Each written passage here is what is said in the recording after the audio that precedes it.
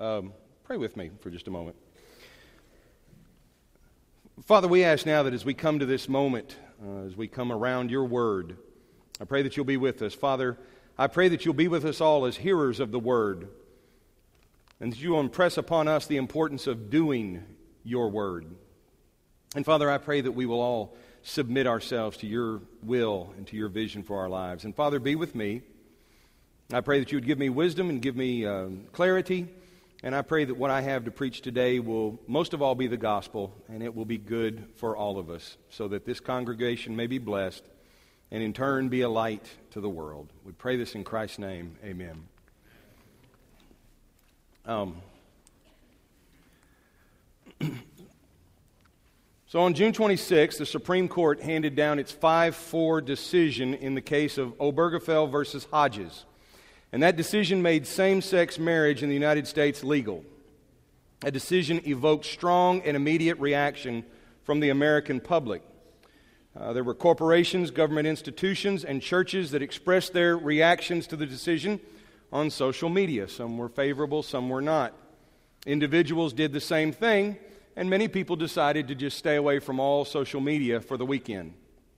Now, I didn't say anything publicly, certainly not online, because I needed time to think. I also needed time to talk to some of you and to other people that I know and respect. And now I feel prepared to say a few things about this decision, which is now history, and the topic that has been so vigorously discussed.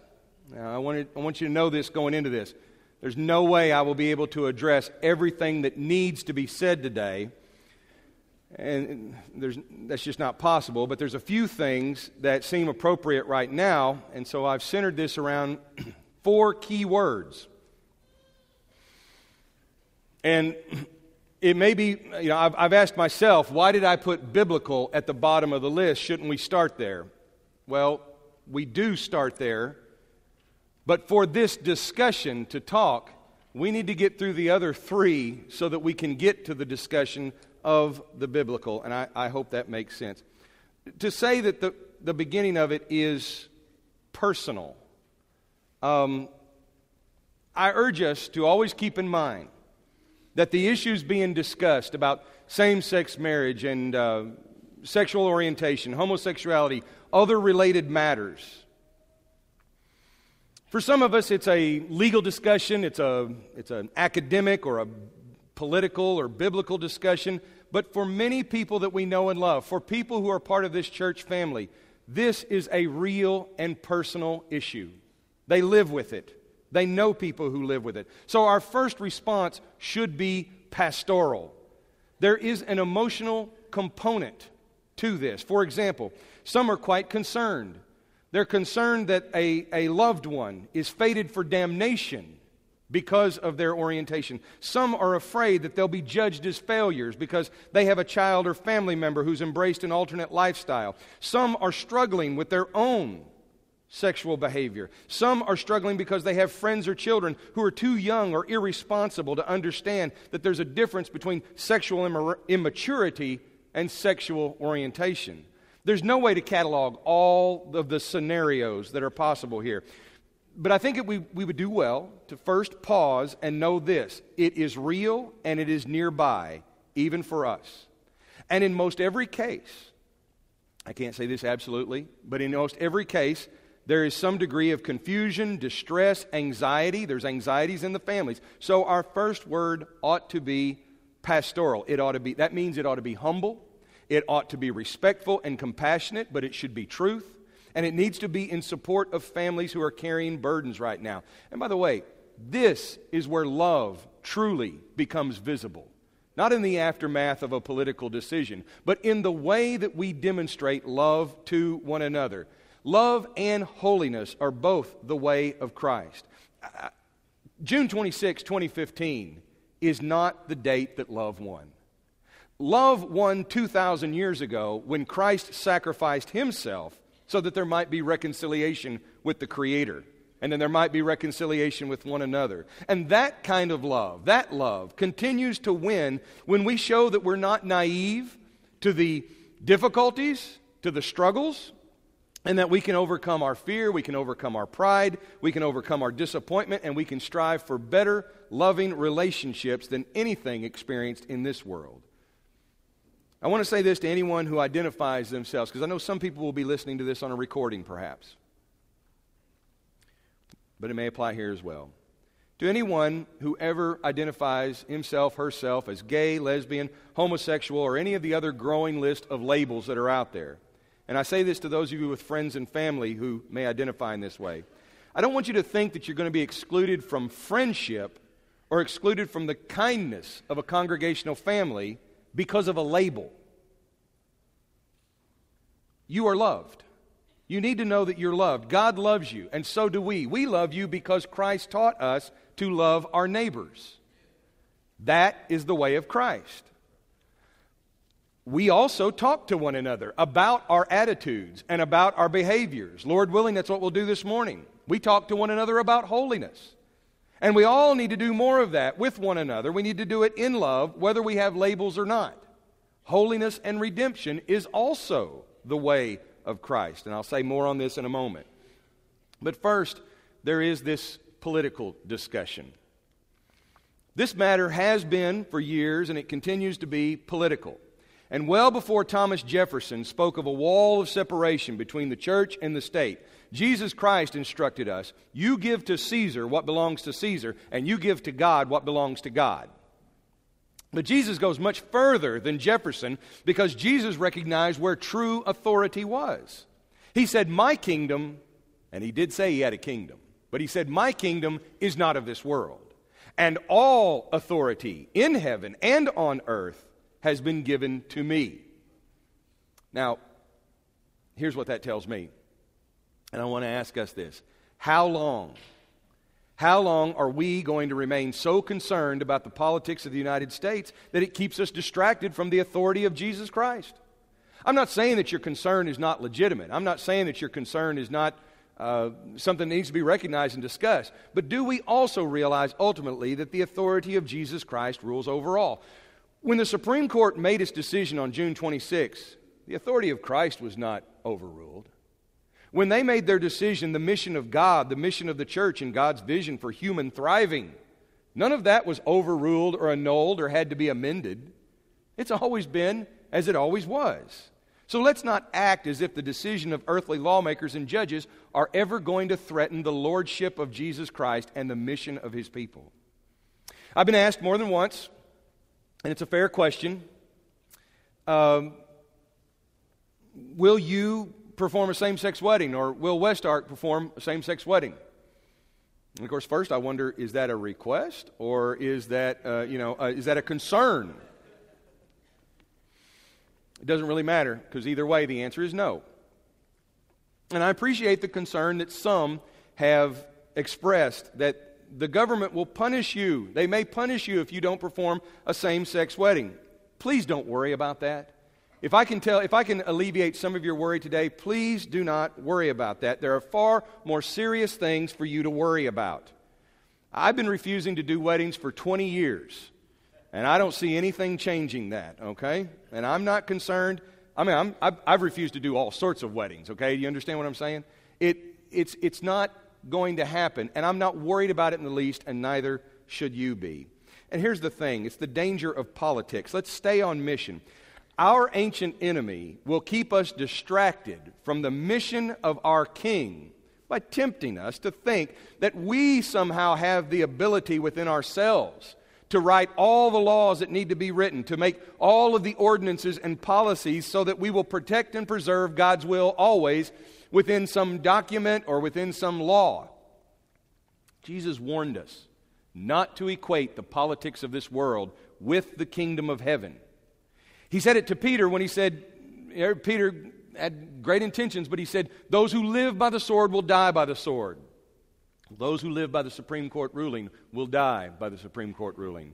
Those who live by the constitutional amendment will die by the constitutional amendment. I urge Westark, and I'm speaking to us as a congregation, I I have no official capacity to say this other than I love you. It's my task to preach what I think is best and healthy for this congregation.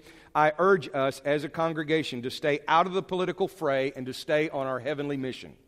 It's not our mission as a congregation to change the course of this nation through politics and legal action. It is our course to represent our God, who will change the course of all nations by His power and in His time and through His Son, our Lord Jesus Christ. So we must live in this nation. We have to be understanding of its rules, but we live in this nation according to God's standards. And when the government or culture around us take actions that we believe are contrary to God's kingdom, that's not a time for us to become anxious. God's people have been living in hostile environments for thousands of years. They do today, even in other parts of the world. Our calling is to be a faithful witness. We don't have to yield to those things either, but we don't have to be rebellious and troublemaking. We just have to be faithful witnesses. And by the way, when we get back to preaching Revelation, we're going to see more and more of what that looks like. I think I'm going to even bring some of that up tonight, if you'll join me at 6 p.m. This next dimension, the social. Speaking of living as faithful witnesses and bringing glory to Christ, the way we behave, even when we disagree, must always demonstrate wisdom, and it must always demonstrate Christ-like maturity. Christians and congregations are divided on this issue in the public square. I appreciate those of you who say that you missed me and asked about my vacation. My vacation was something of a working vacation. We were at David Lipscomb's summer celebration event, and had some great teaching there, and we were driving around Nashville. As I was driving through Nashville, I saw two churches within a few miles of each other. Before you get too anxious, these aren't churches of Christ. I don't know what flavor they were. But anyway, these two churches, they had these billboards, these marquees like most churches do, and I thank God right now that we don't have one. And they had them out there, and one said, God defines marriage, not the Supreme Court of the United States. Within a mile or two, not very far, the other one said, we celebrate marriage equality. Now, giving the benefit of doubt to both of these groups that I know nothing about, they're very likely decent people who contribute to the betterment of society. They each express an allegiance to Jesus Christ. They strive to live by godly principles. On this issue of the ruling about same-sex marriage, they've arrived at contradictory conclusions. How did that happen?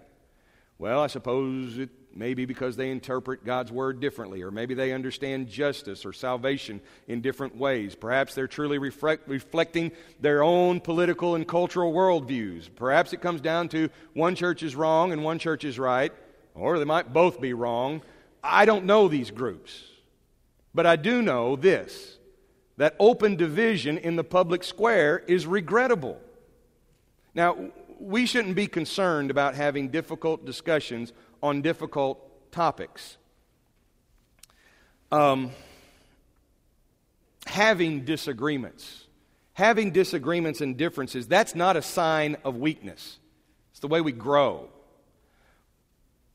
But the how and the where is just as important as what we're discussing. Healthy families have arguments. Unhealthy families have arguments out in the street, okay? That's how you know the difference.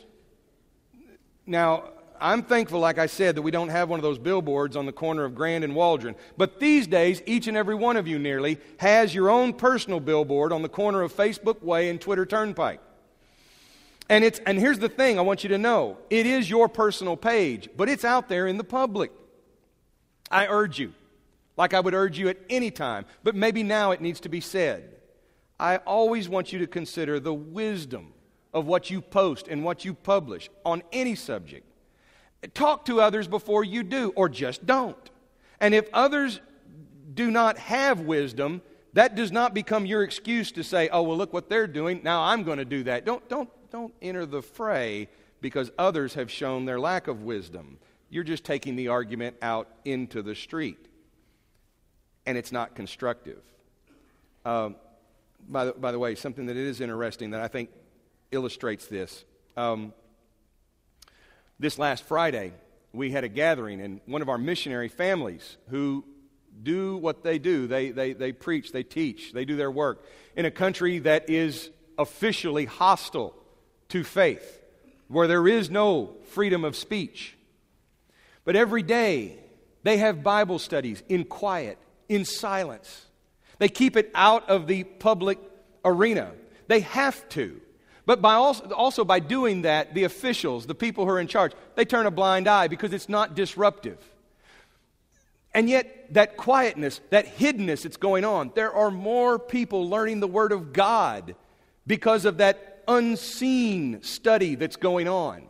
Far more than if they were to just walk out into the street with a bullhorn and announce it to everyone. We need to keep that in mind, that God can work in the unseen places, and He can create more victories than any and all of us in our attempts to take a stand, to speak out, or to write new laws. After the Supreme Court decision, people tallied up who won and who lost. I'm going to disregard all that. But I will tell you this. We will lose. We will lose, and we will give our enemy, we will give Satan a clear route to his day if our reactions and our conversations contribute to division rather than unity in Christ. Satan wants us at each other's throats. He wants us tearing one another apart. And Scripture has much to say about our attitudes. It has as much to say about our attitudes and our anxieties as it does about sexual purity. And let me say this, just to encourage you. If you're upset by any of that, it's not just the social media, it's the television sometimes. It gets very upsetting on this and many other issues. If that's the kind of thing that upsets you, shut it off. Okay? Pull the plug. Put the smartphone down. I'm going to own this myself. I actually, Karen and I have imposed a curfew on each other. No social media after 9:30. Because I don't want to read these conversations that I can't do anything about that have happened maybe a day or two ago. It's meaningless, all right, because I can't be there. By the way, don't get yourself upset about these things. Put that aside and go do something good. Spend time with your family. See a movie. Play ball with your kids. Play ball with your neighbors. I don't know. Do like our missionary friends and spend time studying God's Word with people. You aren't going to fix the world through these means, not by changing your profile icon or changing laws. In fact, my prayer has been that God will make us so busy in the harvest, that He will make us so busy studying the Bible, reaching out to people, sharing the gospel, that we won't have time to just idly sit by and get ourselves angry by this media that comes in to affect us. On that Friday, I didn't hear about the decision until late in the day. That's because I was worn out with VBS with our group of van kids. I'd spent all day in that, and I was so worn out. But it was a good tired. And I'd rather be worn out with that than arguing and making myself upset. I want to share some advice to you. This is kind of like when Paul says, I have this word, not the Lord, but I. Okay, well, this is I. I know that we need, in saying all this, I'm not saying just sit down and be quiet. I'm saying we do need to have some discussions, and we do need to have some discussions about sexual morality. We need to have some discussions about other serious topics. And I have benefited this week with every single person that I've had a discussion with. It has been rewarding to me, and I hope it was good for them. I'm just not convinced that we should have those discussions in a disembodied way. If you have the opportunity to discuss with someone in real time and in real space, then do that first. Because we're embodied creatures. This is the way God made us. And this is how we were meant to fellowship and interact. Now, by the way, if your only excuse is, well, it's just more convenient this way. No, it's not. Sometimes, or it may be in one sense, but sometimes these conversations are not about convenience. They need to be about Christ. And they need to be about Christ-like love. Now, sometimes we are separated by time and space, and so emails and text messages and whatever else may be our next best option. Of course, there is the handwritten letter. Just ask Jimmy Carter. Okay, you can do that. But even then, we need to keep in mind that the best way may not be for these things to be public. Because when these become public, people who should not be involved in this or experience this will get all of the wrong messages from it. And instead of being constructive, it will be destructive. One of the ways that social media has changed us, and not for the better, this is just me, is by giving us the idea that the word friend is a verb. Friend's not a verb. Friend is a noun. A friend is a person. And we need to keep our relationships on that level. And when we can establish peace with another person and another friend, we're building up the body of Christ, even when it's tough to do so. This is what love looks like. Christ says if your brother or sister sins, go and point out the offense just between the two of you. If they listen to you, you've won them over. For where 2 or 3 gather, where they come together in my name, then I'm with them. By the way, that's always been a good idea, not just after June 26, 2015, and it will still always be a good idea. Now, as to that which is biblical, if we keep in mind, first of all, that this is personal for people, if we keep in mind that then it's personal for us, and if we keep in mind that we can separate ourselves from the destructive political ways of doing things, and if we can behave ourselves appropriately as friends, as people who love one another in Jesus Christ, then there's some things that we can say. The first is this. It's very clear that God has a vision for human relationships characterized by love for one another. All human relationships come down to that. He has a vision for human thriving in the creation. And in that creation, He creates the union of man and woman in a marriage covenant that fits into this vision. Now, not even every male and female relationship fits into God's vision. It's not there just because it's a male and a female. Also possible in God's vision for human thriving are those who remain single. Being married does not give a person greater access to the blessings or the kingdom of God. And being single doesn't mean that somebody is incomplete or that they're broken or that they're unloved. I know there's debates often to the, that oh, well, Jesus was married. But honestly, from what we see, the best that we see, He was not. He lived a life that was single. Paul the Apostle himself said that he was single. Therefore, being single and serving Christ, being single, it is not an incomplete person. It fits into the vision of God for human relationships and human thriving. Being single doesn't mean that someone is somehow missing out on part of God's blessings. Not when our life together is characterized by godly love. So we must be cautious also in upholding the vision of marriage, that we do not make marriage into an idol or a false god upon which we can project all of our values. The Pharisees at the times of Jesus did that. They turned marriage into something that they had turned it into their own personal experience to gratify and satisfy themselves. So in Matthew 19, when these Pharisees come to Jesus and they say, "Tell us, teacher, when can someone get a divorce? When can they give their wife the bill of divorce?" Jesus takes them back to God's vision of human thriving. He takes them back to that Genesis vision, and He says, in the beginning, He created them male and female, what God's put together. Don't let anybody tear apart. There's the vision. Everything comes out of that vision. But then they say, well, Moses said we could get a divorce. And when Jesus says, anyone who divorces his wife and marries another commits adultery, He's calling them out. He's saying, I know what you're doing. You're thinking that if you get a divorce the Moses way, that it's all okay, when really all you're doing is you're wanting to get a new wife. You're really wanting to commit adultery, but you want to make it legal. He was talking about not the legal process there, but He was talking about the intent of those Pharisees who came to Him. There is much brokenness in the world. God does not intend for His people to live in loneliness. The marriage relationship, though, is not the cure-all for loneliness. Christ calls us to live by the standard of love your neighbor first in our relationships with one another. That's where we begin. Marriage, sex, these are not the ultimate expressions of love. You can love and not be married. You can love, and there does not have to be sex in the relationship. Love is a fruit of the Holy Spirit.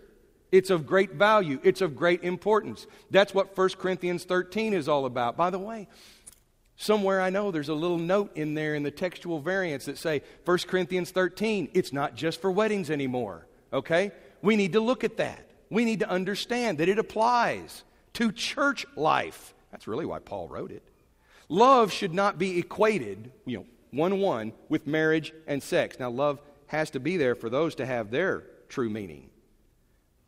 But they don't find their, I've heard this phrase, they don't find their highest fulfillment in the marriage bed. That's idolizing romance. And that's why homosexual love gets idolized often as something romantic, and therefore, who's going to be against that?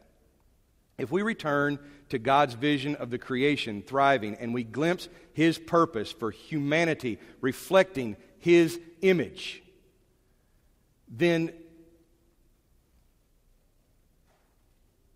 some things, even if they seem benign, they're not going to fit into that vision. Same-sex marriage does not fit into God's vision for human thriving. And neither does adultery. And neither does divorce. And neither does abusive relationships. And neither does prostitution. Neither does polygamy, bigamy, or pornography. And by the way, I recognize this in myself, and I ask us to pay attention. We can get very upset about what's happened after June 26 and the way social media reacts. But do we realize that we've got a pornography shop on the south side of this town? And how many times have we driven by it and not realized what a corruption that is? Why aren't we as concerned about that? I say we should pray that it go away. But we're more concerned about what flags we fly than we are about this pornography shop.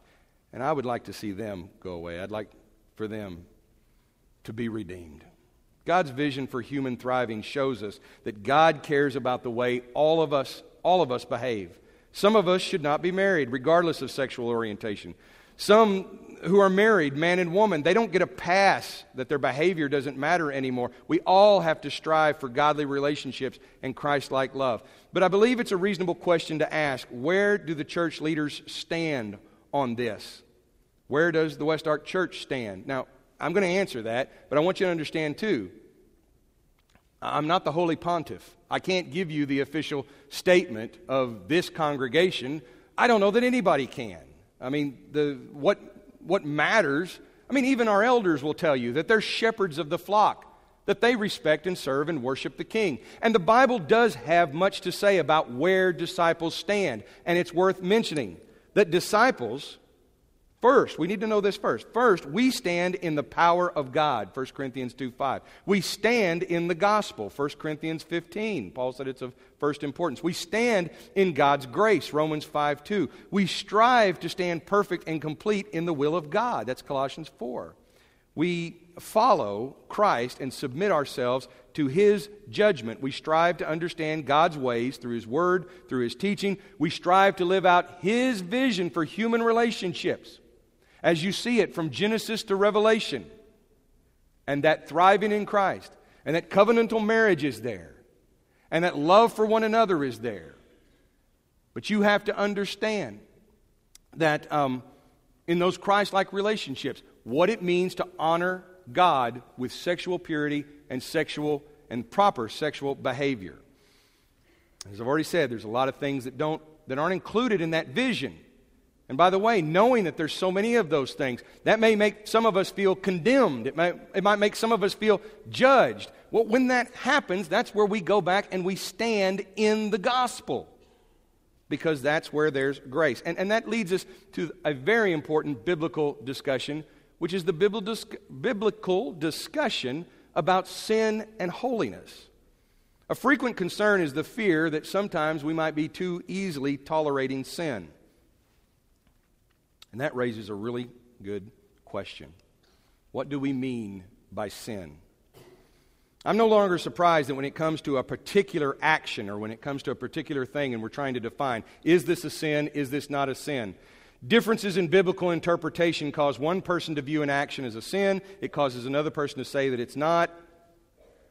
I've been doing this long enough, and I know the history, that I know that that's happened. I'm not surprised when it happens. And by the way, on the subject of homosexuality and same-sex marriage, I'm quite familiar with other interpretations of biblical texts about morality and sexual ethics. What was the history? What was the context? I'm not trying to be arrogant. I'm just trying to say, I know. And I'm aware of the possible meanings of the historical context. But I want to say this, instead of focusing on the biblical definition of particular actions, it might be better and more instructive if we focus on the biblical definition of sin. Sin at its core, its atomic structure, what it is the arrogance and the tragedy of human beings living as if they are not loved by or accountable to their Creator. It's important to understand that that's the dynamic of sin, because otherwise we're always going to be at a loss to say, well, now, is that a sin? Is that a sin? Is that mentioned? Is that in the code book? Is that in the book? Because labels for different types of homosexual relationships or homosexual behavior, the labels are constantly being updated and changed. They're not the same as they were in the first century, but in the first century they're not the same as they were now. There's always going to be some change to it. But if you look at the definition of sin, it's more important to understand what that means than what's meant by Greek words like malakoi and arsenokoitai and other Greek and Hebrew terms that are not useful at all to us. Our cultural labels are in a state of change, and that's part of the problem, because the biblical definition of human thriving is constant. So even if we can define biblical terms accurately, we might have other terms. I get that. But if you understand sin and what it means, that it is this arrogance and this tragedy, that we are somehow not accountable to a Creator, then we are going to miss the point.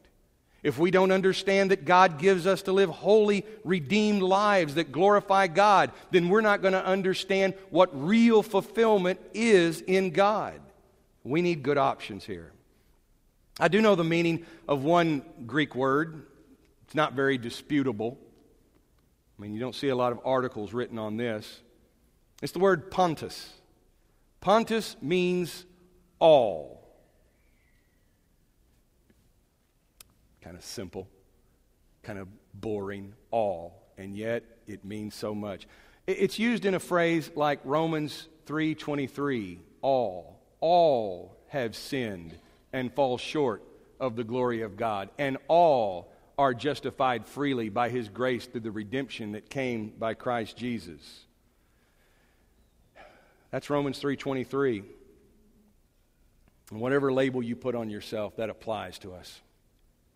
We have family members, neighbors, friends, some who identify as gay, lesbian, some other label. We may reach people, if we're going to do God's Word, we may reach people that they see that as their identity. The only identity, church, there's an identity problem, but for all of us, but the only identity that matters are you clothed in Christ? Can you be identified as Christ's child? Do you have His name? And if people withdraw from people who are struggling with things, how are they ever going to come to know God's vision for their lives? I'm not saying we have to be for people who are in sin, but we may have to be with them so that they can know the gospel, so that they can know God's vision. I'll conclude here, and I want you to know that, and I know maybe this doesn't need to be said, but I think it should be. I want you to know, first of all, that none of this is being spoken with hate. None of this is being spoken with fear. Rather, I hope you know that all of this is being spoken with humility, and it is being spoken with respect. And in saying that, I don't mean to sound defensive. That's not the case at all. I think it's important that we have to affirm real love in a climate that's often confused or fraught with anger and conflict. Now, there's enough truth in God's Word to offend and convict all of us, but there is also good news. Good news that God's grace is greater than sin. God's grace is greater than the offense. And if we can accept that, we can repent, we can change, we can grow. And I'll leave you with these two thoughts. If you're upset by something I've said today, well, we can certainly talk about it. And I may be wrong. Or perhaps I need to clarify myself. Some of you may have wished I didn't even preach on this. It's okay. But some of these things, I won't always, but some of the things I've said can just simply be upsetting. We can handle it. I always have to own the way that I've said something, and if the way I've said something is upsetting or unsatisfying or has been offensive, then I'll own that. But God's Word is God's Word, and we are all accountable to it. And that, there's no apology, and there doesn't need to be an apology for that, because God's Word is calling us to real life in God. It's calling us to repent and to change and to be the people that God intends us to be, not the self-satisfying images that we often create for ourselves or our congregations. So I invite you to that loving Word of God, that loving Word of grace, but also a call to holiness. And if you need prayers or encouragement, shepherds will be here to pray with you. They'll be in room 100. If it is appropriate for you to commit your life to Christ by being born again, baptized into Christ, then you can let one of our shepherds know that during this song. Let's stand and sing.